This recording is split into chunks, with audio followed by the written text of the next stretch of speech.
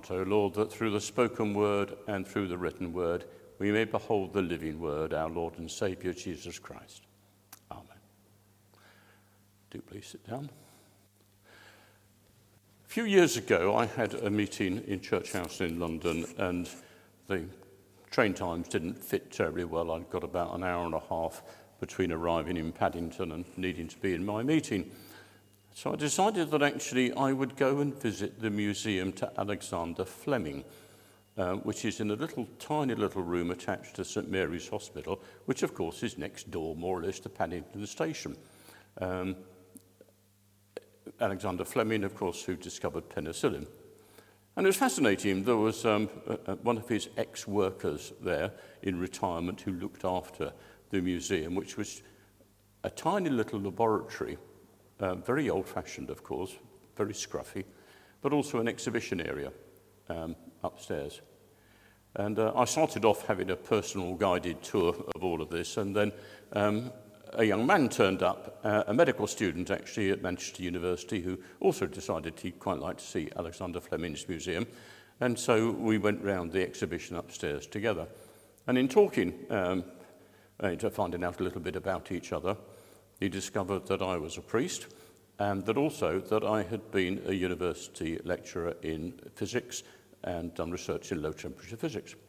Oh, he said, oh, that must be very interesting, because nearly all scientists are atheists, aren't they? And I looked at him in some surprise and said, I think you probably need to check your sources on this. This is not the case. In fact, I hadn't actually got the data with me at the time accurately, but a German and English survey in the last few years have produced almost equal numbers of scientists, academic scientists saying they were atheists, equal numbers saying they were active believers, not necessarily Christians, but active believers, and an equal number in the middle saying, well, they believed in some sort of spirituality, but they weren't really committed to much.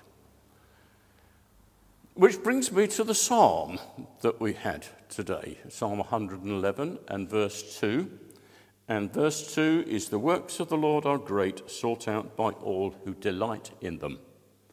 And those words, actually in Latin, were engraved over the entrance of the Cavendish Laboratory in Cambridge, the physics laboratory, where all sorts of the structure of the atom and actually a lot of the work, early work on nuclear fission was done at the start of the war.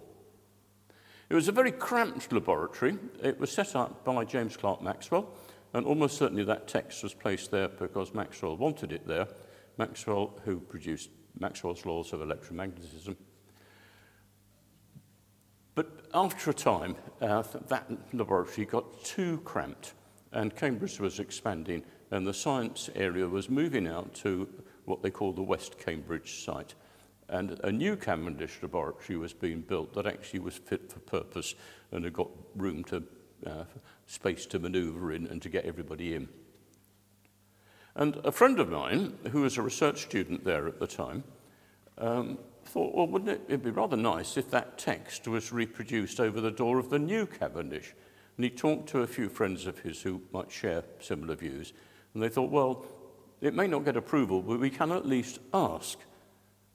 So they went and talked to the head of department, who was not a Christian believer, not a believer of any sort. And he said, well, I'll take it to the faculty board and see what they have to say, giving the impression he thought the chances were pretty slim to zero. But the faculty board thought it was a good idea, particularly as my friends had offered to pay for it to be engraved in wood this time and in English. And so the new Cavendish Laboratory in Cambridge has Psalm 111 verse 2 inscribed over its entrance. The works of the Lord are great, sought out by all who delight in them. But why should that young man who I met in the museum think that scientists were nearly all atheists? It was James Clerk Maxwell who started the idea of having that text in the Cavendish. Most people don't realise that the physicist who was responsible for the formulation of the Big Bang Theory, was actually a Roman Catholic priest, Georges Lemaitre, a Belgian Catholic priest. Was unaware of the scientists, particularly of generations ago in the 18th and 19th century, of obviously Isaac Newton, Robert Boyle, and Michael Faraday. But coming up to date, the man who got a knighthood for his work on the COVID-19 virus, and Professor Andrew Pollard, now Sir Andrew Pollard, is an active Christian believer. Ian Prance, who was largely responsible for founding the Eden Project and also former director of Kew Gardens. Jocelyn Bell Burnell, who as a research student discovered radio pulsars. And there was a bit of a scandal because her supervisor and everybody got the Nobel Prize and she didn't. And she's an active Quaker. So why is it that we actually come out with those statements like that? Why did this young man believe this?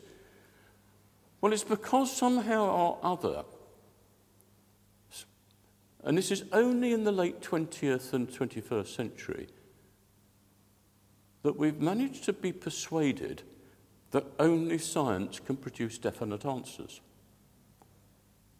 And everything else is all airy-fairy and an option and take it if you like it, but probably not true. And I remember doing a talk at a church in Hertfordshire a few years back.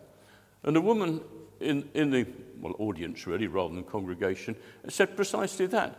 She's puzzled. She said it was all very interesting, but why is it that science gives hard answers, definite answers, whereas religion, it's not so precise? It probably is, but it just possibly might not be.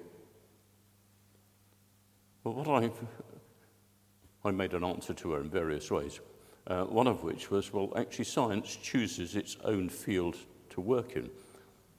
It only chooses to work on things that it thinks it can find an answer to. Otherwise, you won't get any funding to start with. But then I realised after I was driving home what I should have said to her, because she was there with her children and her family and things. I said, making assumptions about you, I said, you're married, presumably you and your partner have been married for some time, your husband. How do you know he loves you?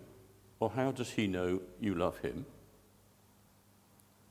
And you can't actually produce a definitive proof to that you can sign it off and say, QED, that's it, he loves me, proven. It's dependent on actions, it's dependent on emotions, it's dependent on bringing together bits of evidence from all sorts of other ways of looking at things. There's more ways to look at the world than just, if you like, a scientific understanding. Why is the kettle boiling?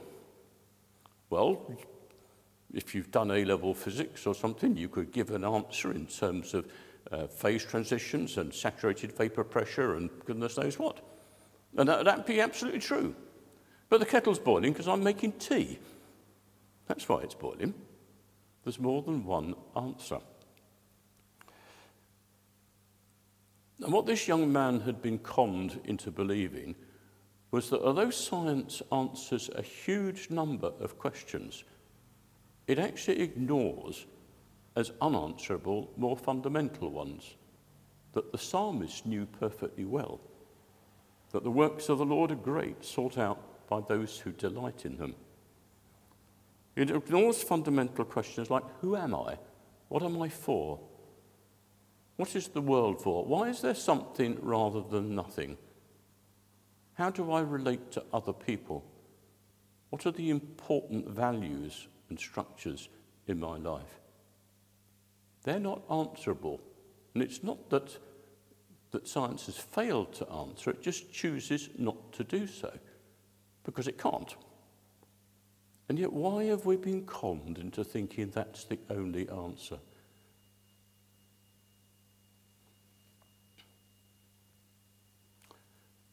Which answers satisfy us most?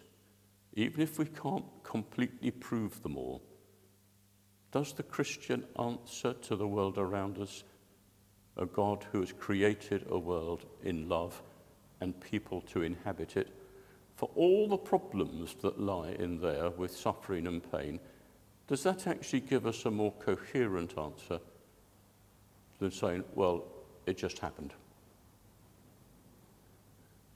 In the COVID epidemic, where you've often heard our dear leader, the Prime Minister, standing up there and saying we've got to follow the science. Well, we do, absolutely.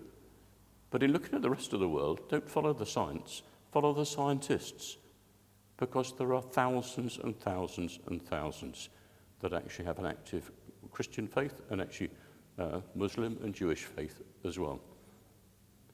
And maybe be a bit like my friend Andrew, who as a research student thought, well, we're probably not going to get an answer that we want to this, but let's challenge the system.